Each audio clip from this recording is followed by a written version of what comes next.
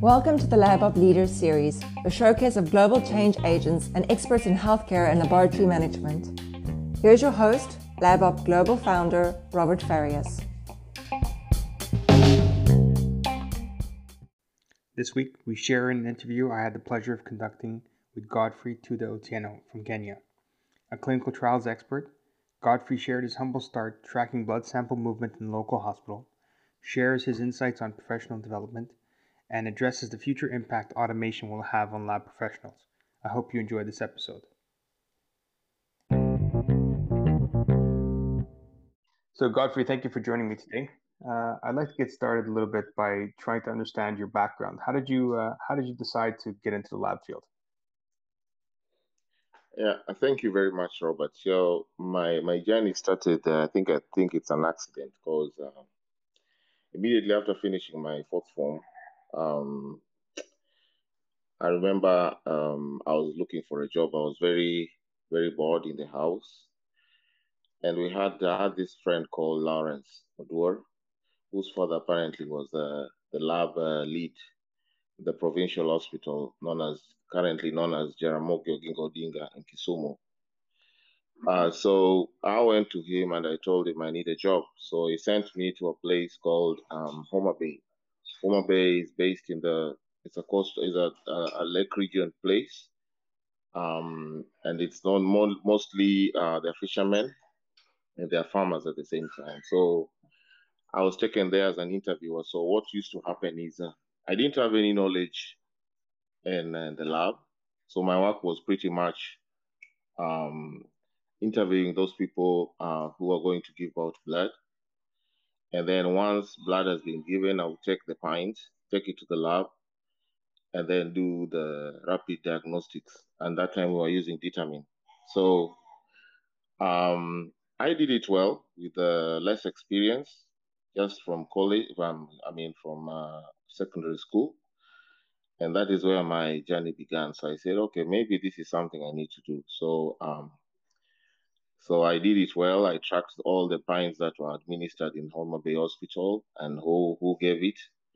And of course, there were some challenges. I didn't know how to interpret, but after doing them, I would call the people who, I was working under people. So I would tell them, okay, these are the results. And then they would interpret it accordingly. So I did it well. So, and then this project was under the CDC. And they were happy because we were able to ensure that blood is screened well before it's administered. And during that time, the HIV in the Nyanza region was so high, and there was a potential risk of giving out blood that was not screened. So this was just a way of trying to look at what is the prevalence of blood, HIV blood being screened to participants or to patients in the ward. So yeah, that's where my journey began, and I think from there I joined the Kenya Polytechnic and took a diploma in medical lab. I went and furthered I did an HND, that is Higher National Diploma. That was in Mombasa, where I did immunology, and then came back to Kenya Polytechnic, which is currently called Kenya University, Technical University. So I went further to do clinical chemistry. Thereafter, I did a degree in medical lab. Yeah, and then that's how my journey began, and that's what actually inspired me to do the course. Yeah, so that's pretty. During this time, did you have to complete any practical placements or internships to complete your studies? Yeah. So when I was in the Kenya Polytechnic, supposed to do a 1-year internship. So that took me to Cambridge, where I did my 1 year. And during this time, I went through various departments. So there was a clinical research lab where all the routines were done. So they were doing something on Leishmania. So I did that. I went to Virus Research Center, traditional medicine. I went to microbiology, and then I went to a department dealing with nutrition. So all this gave me experiences and actually solidified my skill level and my knowledge in medical lab. Yeah, Great. yeah. So for those that may not have heard of it, I don't think there's many, but can you just give a bit more details about KEMRI? What is KEMRI? KEMRI is Kenya Medical, actually the main research body in Kenya, and it is the one actually that does research. Most of it, it's actually an institution that is owned by the government, and it's like a research organization that collaborates with so many people like the CDC, Walter Reed, and their main mandate is basically research and to advise the government and to look at novel techniques and come up with no new ideas. And pretty much is to look at disease patterns, trying to minimize them, capacity building, among other things. So it's actually our main research institute dealing with medical issues. Though we have other institutions also like ILRI, CARI, but this is a medical research institute. So pretty much it has issues to do with medical. Great. Yeah. Okay. And so, did you find yourself drawn towards the research side? I guess you presumably had a few options here or there for internships. The choice of going to a research center as opposed to going to an operational medical facility. What guided you from one to the other? Yeah, I can't really say that I had really knowledge on what I wanted when immediately after finishing. But I found myself in the research in this way. So immediately after finishing my internship in KEMRI, I did well, of course, in my medical lab in the Kenya Technical University. So I got a credit, and then because of the good rapport I had with colleagues, they called this advert. They wanted some technicians who would work in a research institute based in Kilifi. So this was the Wellcome Trust. So I did my application, of course, with also my help from my late dad. You know, my late dad is the one who made me get Cambridge because he was an auditor, and due to his rapport with the friends in Cambridge, by then he was one guy called Adoyo, of course, Dr. Wasuna, who are still there, and actually she's one of the personalities, a very high level scientists, currently working with the DNDI. These are the people who actually mentored me and gave me the chance to go to Cambridge. So after I made this application, I went for the interview, and I met panels. I was given practicals and theory. At first, I didn't perform well, of course, considering that what they were doing is pretty much they wanted somebody, I think, who had a background in microbiology, but I wasn't so really good in microbiology. So the second chance I was given, I did well. And yeah, they took me, and that is where my journey to research began. So I started by, working in the parasitology department where I was doing a lot of stool, and trying to identify what microorganisms are there, no, what parasites are there. And then I was taken to the high dependency unit. This is a unit that deals with critically ill babies because the institute was basically a research on malaria. So I was in a high dependency unit, and this unit pretty much does it's like a stat lab where samples are brought in, and within a short turnaround time, you're expected to deliver accurate and reliable results. So the the decision to join um, the decision to join research was actually not influenced by my own, but rather just fate. Just doing the interview, then finding myself in a research organization. So, and that's why my journey to research began. Great. And pretty much I was a technical officer rather, but yeah, just doing the test and giving out the results to the doctors and the principal investigators and the research officers. So yeah, so that's how I found myself to research. Great.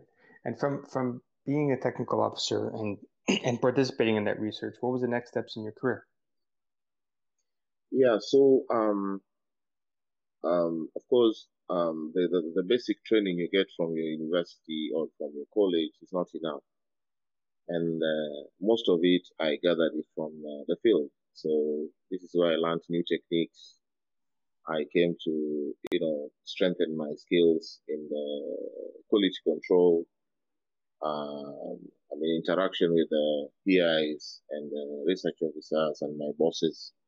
This is where I gained most of the skills. So I think it took me more than 7 years to just get to know what is working in the lab. And then, yeah, so then slowly by slowly, I started reading what I started getting to know what is a protocol, how to write an analytical plan, what are the stages of clinical trials, what's the importance of clinical trials, and through that way, I started getting into research, but still as a technical officer, so um, then my journey began from there. Then I went to now becoming the head of department. And through that way, I started getting to meetings to discuss, new studies, preparing for new studies. So that is where now I found myself now getting into active research and appreciating what clinical trials is all about. Yeah, so I think it was a very slow but steady rise.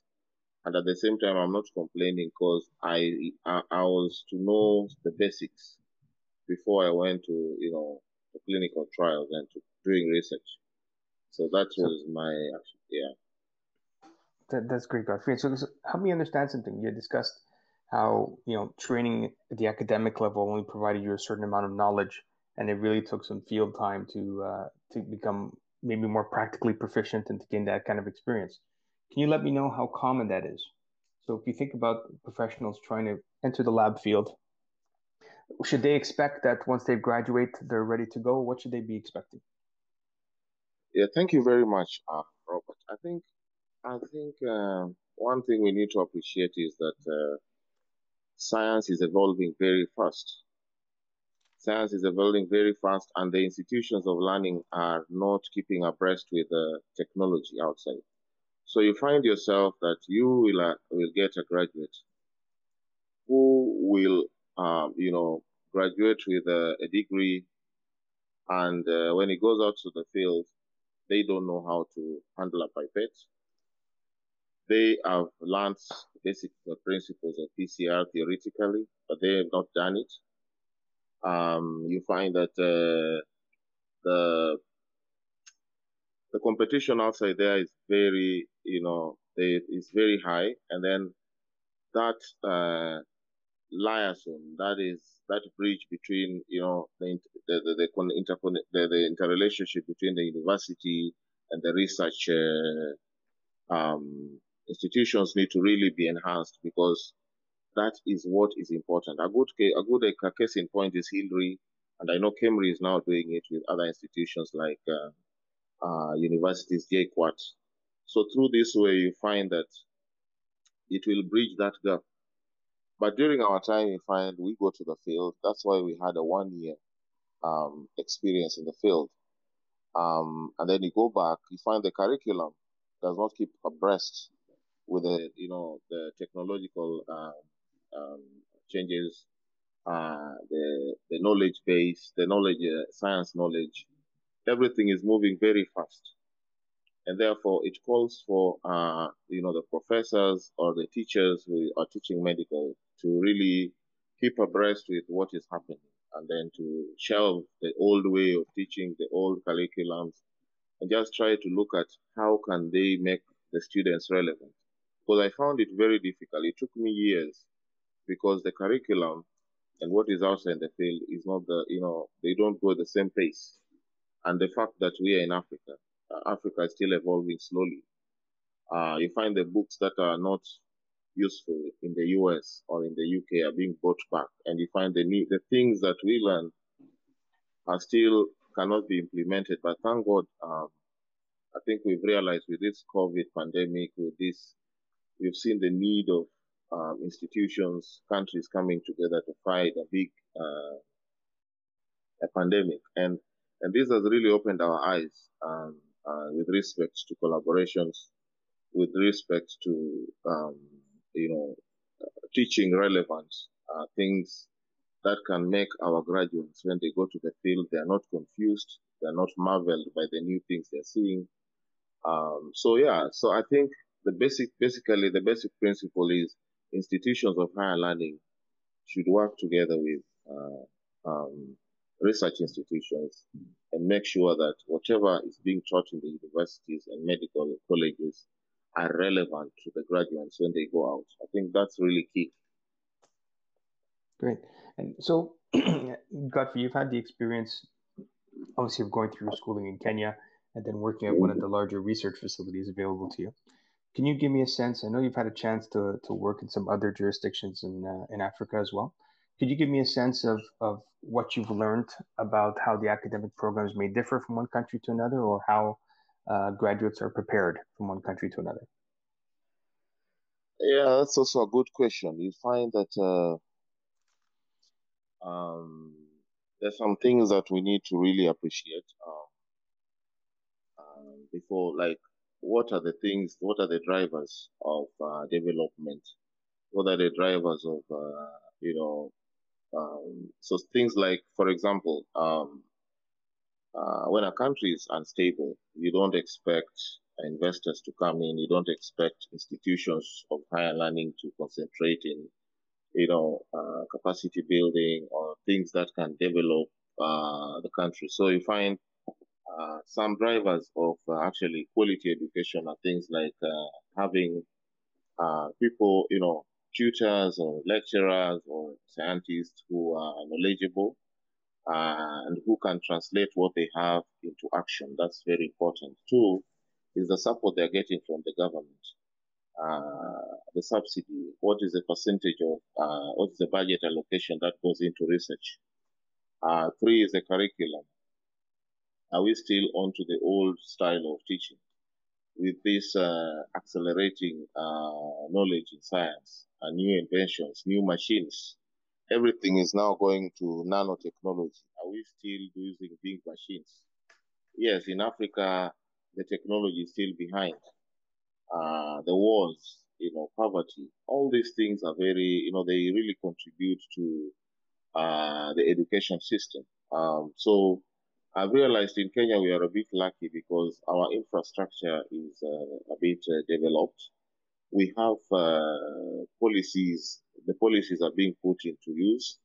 We have inspectors who go to schools just to ensure that the policy has been implemented. Teachers are being looked, as audited, assessed. And also the fact that they have realized the importance of collaboration between institutions of higher learning and the research organizations, and tailor making curriculums to suit research or to make the students an asset once they graduate. So you find these are some of the things that really dictate the quality or the raw material who is a student when they go out. And another thing is the brain drain. You find because of too much political instability or nepotism in a country, ethnicity, you find most of these people, they go out. So you find there's a brain drain. A lot of them go out. And this is also a big factor. You find countries, leadership, leadership is also very important. So all these things brought together really can make, can bring about quality education or quality, the raw material, who is the graduate, to be competitive. Because you find a country like China, the US, all of them now, they're geared towards collaborations between institutions of higher learning and the industry, institutions of higher learning and, research. MIT is doing research, and this helps the country, the US. So this is the way forward. So the quality or the usefulness of the graduate is basically based on some of these drivers that I've just mentioned. And from my experience in going to other countries, I've seen it happen. You find countries like South Africa, they're well advanced. They are very good universities. A good example is out of all the countries that um, in Africa, that is, you find South Africa has almost 60 plus institutions conducting clinical trials that have been ISO certified. The rest is in Africa. There are no countries that have not really, they don't even have one lab that is, ISO certified. So this can tell you the importance of um, collaborations and the need for institutions of higher learning to collaborate with to research organizations, because it is through these certifications, it is through these collaborations that the gaps are identified, areas of improvement are identified, relevant courses are identified, and finally, the raw material, who is the graduate, is tailor-made to suit the accelerating advancements of science. So yeah, so thank you. I think that's what I can say with respect to your question. I don't know whether I gave a a good answer to your question, but I think that's really key. No, I appreciate that, Godfrey. That was very good. I think there may be a few more labs that have recently become accredited. Certainly, there's a lot more work and a lot more dedication has been put on accreditation in the past few years. But perhaps your point about the ISO certification versus other certifications that are out there is very valid as well. I'm not up to speed on the number of facilities in that space. But so, can you tell me, Godfrey, the experience you have in terms of working in different countries? In terms of recognition of your profession in different countries, did you have any problems with the recognition of your education moving from Kenya to other countries within the continent? Well, thank you very much. I can say that the knowledge I've gathered from um, college through to getting internship, the experiences I had before even joining college, these have added up to the molding who I am. Working with my bosses, Welcome Trust, working in, exchanging knowledge, going to workshops. All these have molded me. They have actually made who I am, and I think, that has made me very relevant.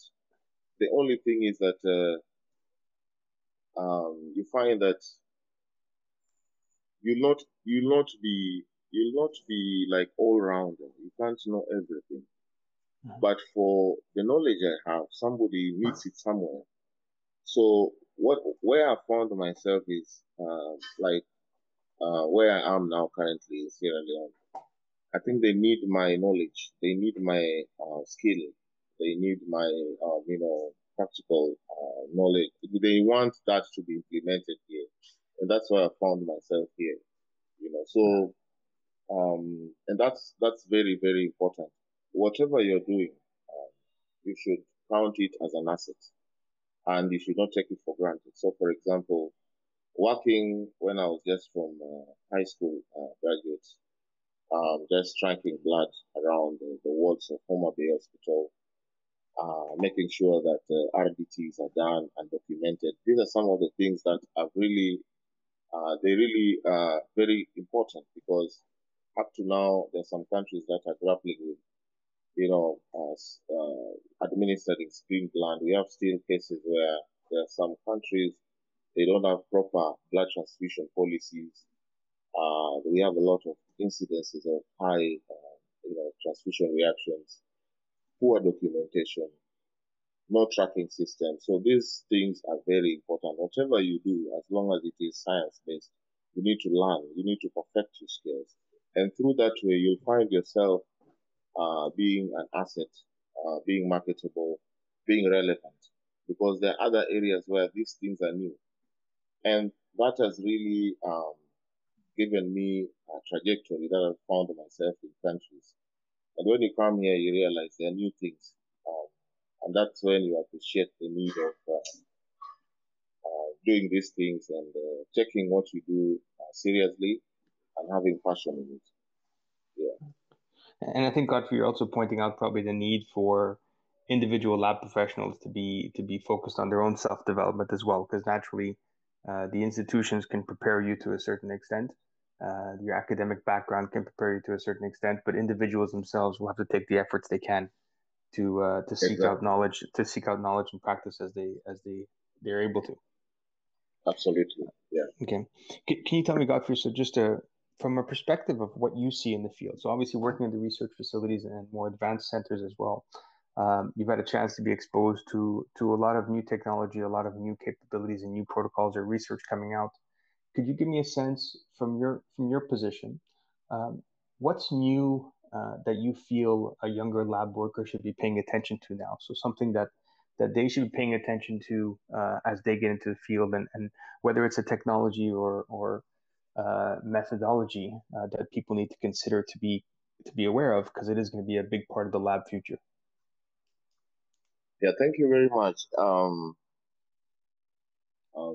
Everybody now is talking about the AI, the use of robots, automation in the lab. And these are really things that we need to start thinking about. Even though in Africa, we still have to appreciate that there is still time, there's still room for us to, because of the infrastructure, because of the expense, the skill level, because of we depend so much on donor funding. We are still not yet there in terms of implementing some of these things. Though I know in other countries like South Africa and Egypt, in the Morocco and all that, there's that aspect of automation. But most of the African countries, I think, the infrastructure cannot still allow that. So I think the most important thing for anybody who is doing medical lab is to first understand the principle, the basics. For example, some of these machines, they have been, they use some algorithm. These algorithms came from the basics of what we know. For example, a cell, how does it look like? The size of a cell, differentiating between different cells. So somebody sat down and made an algorithm and then put it in a machine. So your work is only to run the sample and it gives you an output. So the dangers of doing that is it reduces you to a robot. You'll not know the basic principles. So the most important thing is you go to college to learn the basic principles. PCR, what is it? What are the steps in PCR? These are very important things. A good example is the gene expert. Everything has been miniaturized to a cartridge. You simply put in the blood, have the cartridge in the machine, and then it gives you an output. But what happens inside that cartridge is the most important thing. So I can tell the people doing science is the first and the most important thing is to understand the principles, to understand the basic science, because everything starts from basic. And then as you move along, you now appreciate some of these basics that have now been turned into algorithms and are now being used in the machines, which are now automated. Okay, so the first thing and the most important thing is to learn the basics, and then other things will follow. And a very important thing also is learning computer skills. Everything now is being done by computers. So it's very important for people to learn computer skills. And then three, it's also very important for people to be emotionally intelligent, because most of the things now are basically, people need to to empathize. People need to know how to deal with each other. That's very, very important. And also to have that passion in what you're doing. If you have passion in what you're doing, nobody will force you into something. And then also with the passion, you can read widely to see where is the trajectory, where is everything going, you know. And all these things are very important. At the end of what is important actually, we are going to a world where I'm not so sure whether we will be rendered, the medical lab technologists or the scientists will be rendered irrelevant. Everything will be done by algorithms, the robots. So we need to really understand this. And then as time goes on, maybe through institutions of higher learning, they need now to incorporate aspects of, you know, like data science. People are now doing data science, very important. Artificial intelligence, people are now incorporating it into their subjects. I think it's good in the university for people to learn mathematics, complex maths, basic science, English, how to communicate, how things work. But it's also good to understand where we came from, because if you understand where we came from and where we are going, then it becomes very easy for you to actually really get to know, and of course with the guide of your PIs and your superiors, having discussions, constant discussions, they can be also be able to help you into identifying what is really relevant and areas you need to delve in. Yeah, so I think that's very, very, very important. Right. So thank you for that, Godfrey. It's a great answer. I'd like to just ask another question about where you gain some knowledge. So are there websites, are there tools, are there articles or magazines that you regularly consult as a source of just getting some understanding of what's new out there? Do you get a chance to do any of that kind of reading, or is it really focused on what the institution brings you? So how do you stay up to date on what is coming down the pipeline? Yeah, thank you very much. So most of the time, I read a lot. I read books. I read books on topical issues, politics. I read minds. I read journals for, like, a good example, science, which talks about new inventions. I read new tests, new findings, all this from journals. I listen to TED Talks. I attend seminars, and all these really um, govern my way of thinking. So through that way, I'm always somebody who is thirsty to know more. I want to know my relevance in as far as medical lab is concerned. So I keep on searching more to find out am I still relevant, or am I being rendered irrelevant? So through that way, I try to learn more. I try to know what others are thinking about the field of science. What are the new inventions? Um, what are the pitfalls in science, and how, in my own small way, can I take advantage of the situation, of the information I'm getting? Of course, accurate information in this case, to make myself relevant, considering that I'm living in a continent, Africa, where things are not as fast as in Europe or in the Americas. So the most important thing is get knowledge from papers. Get to know which papers you read. Like for me, I read science, British medical journals. I read anything. I read books, politics. I read, international, magazines. I read the Times magazines. All these. I listen to TED Talks. I watch CNN News. So all these, some of them could be fake. Some of them are genuine. Some of them, like now, we are fighting a pandemic. It's just good to know what other people are thinking. Where are we going with all these Delta or variants? Are we developing herd immunity? Why is it that some countries are still in the green, yet their numbers are high? Some are saying zero, they're in the red list. So all these things are very important to know what is really dictating their decision to put some other countries under red, while the counts are, the COVID cases are low, while other countries the COVID cases are high and they're in the green. So politics also plays a part, science plays a part. So you need to really understand all these dynamics. And through that way, it's very important you tailor make yourself, you customize yourself to fit into all this web.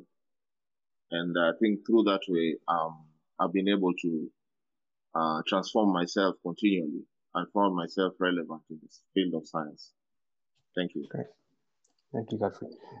So maybe just a wrap-up question here. Anybody in particular you'd like to thank, or somebody in particular that has assisted you or provided an opportunity in the past that has helped get you where you are? Yeah, I think the person who gave me this job the first time to go and work as an interviewer in Homa Bay when I had no knowledge, I think is one person whom I really need to pay a lot of respect and tribute to. And most importantly, my parents, of course, who took me through to education, and the people I've been working with through my journey. That is my lab director, my lab manager, Brett Lowe, and the people who I've been interacting with, who gave me chance to work in Kemri. By then was Dr. David Koech, and Adoyo, Dr. Wasuna, Professor Kevin Marsh, who are really have been very instrumental, and also the Professor Deborah Watson, who gave me the opportunity to work in, in the current institution. So all these people, for you to reach where you are, you have to climb to the shoulders of giants, and that's what I believe. Nobody has monopoly over knowledge, but if you humble yourself and try to learn from them, then I believe as time goes on, it transforms you, and of course they can direct you into doing the right direction, giving you the right content, and through that way, as time goes on, you'll see yourself transforming into a nobody to somebody who can be really beneficial to the field of science. Yeah. Thank you very much for that, Godfrey. I appreciate very much your time, and look forward to getting together again soon. Thank you very much.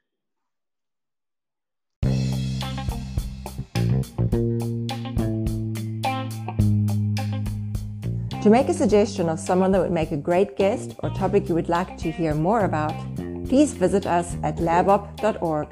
That's labopp.org.